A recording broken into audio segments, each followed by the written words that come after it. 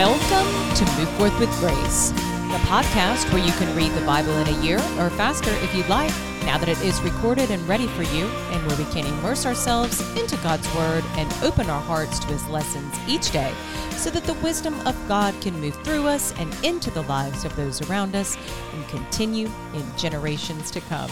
I am your host, Angela, and want to first of all say that I am not an expert in theology or church history or a minister, and I never will claim to be. I'm a wife and mother who has been reborn and want to be of service to God in gratitude for calling me back home. Welcome to the podcast. The version of the Bible that I will be reading from is the Founders Bible. It is a New American Standard Bible, and it does include historical documents from the Founding Fathers. It truly is an incredible Bible for you and your family, and you can find one at www.foundersbible.com. This episode is brought to you by the Move Forth brand. It encompasses freedom, health, and God's grace. We are created in God's image perfectly and fearfully and wonderfully, and there is nothing that we need to do to earn His grace. He simply gives it to us. I have tips, resources, products that I love and use, and merchandise available on my website, and that is www.move-forth.com. One of my favorite products that's featured on my website that I use each day are stem cell activation patches. Stem cell therapy can be very costly and can produce results that are short-lived, which is why these patches are so brilliant and are not considered to be therapy. They activate our own body's production of stem cells and support our health and well-being while optimizing our immune system. Please check them out on my website, www.move-forth.com. Thank you for being here. Thank you for becoming less like you and more like Jesus. Let's go ahead and move forth with grace today. We are going to be in Psalm 26 today, and this is a Psalm of David, a prayer for protection and a protestation of integrity. And so we will be in verses 6 and 7 today.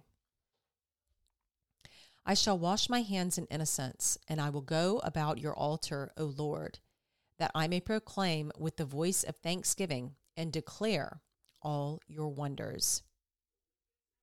I'm just going to continue in 8. O Lord, I love the habitation of your house and the place where your glory dwells. So he is describing what God had began back in Exodus about washing your hands and feet before approaching the altar of God, before a sacrifice is made. And so this could possibly be David could be talking about the altar that was in Gibeon before he brought the ark back into the tent, while they were preparing to rebuild the temple. But he is just talking about, the how much he loves this place, how much he loves the sanctuary, the habitation of your house, and where his glory dwells. So he's just holding that in such high regard and awe, and holding God in that place as well. Another translation, the New Living Translation, reads as this: I wash my hands to declare my innocence. I come to your altar, O Lord, singing a song of thanksgiving and telling of all your wonders. So very similar in that regard. But David just, he really was a place of beginning of worship through music. And, he just, by proclaiming with thanksgiving and declaring God's greatness, that is definitely a theme in a lot of the Psalms that he wrote. And, protection, of course. I immediately think of Psalm 91, and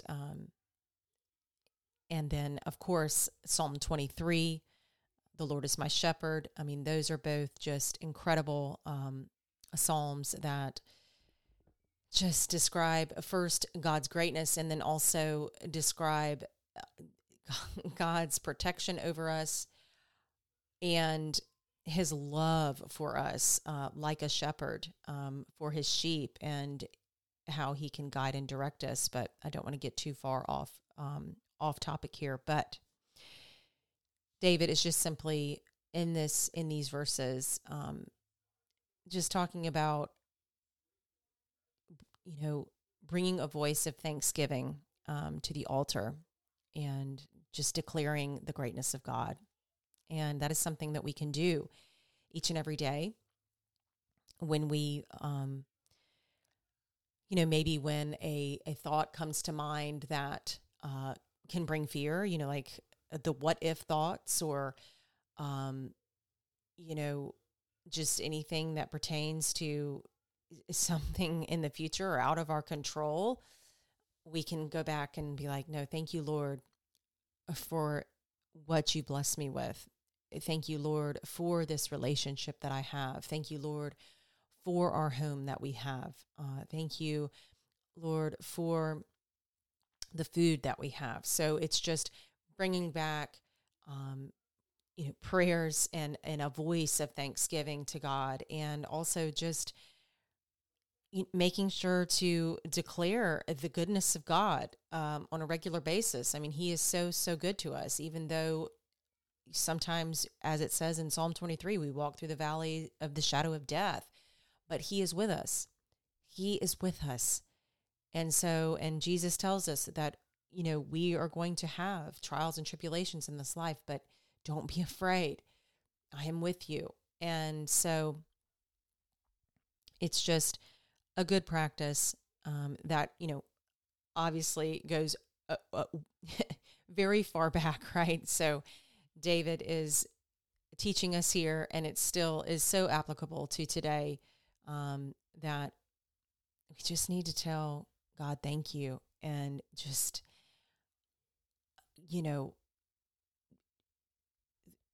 recall all of His wonders, and there are many. Let's go ahead and pray. Dear Lord, thank you for being so full of wonder. And we could even say wonderful. Lord, you are so good to us all the time, even though there are times where we might not see that, we might not recognize that or feel that, depending on what storm we are going through, or what struggle we are facing, Lord. And we just want to thank you. We just want to thank you for always being with us, for providing for us each and every day, for protecting us each and every day, Lord, and for just being who you are. You're it's really even hard to describe, honestly, because of your sovereignty, of your presence. You truly are the creator of this whole world and the creator of all of us. And we just thank you that we get to have the opportunity to glorify you here together, and that we get to go out into our lives and the world and declare your greatness to everyone around us.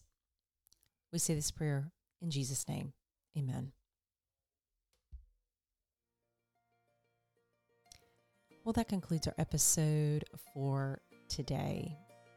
Another great one that can fill your heart with thanksgiving and just awe of God.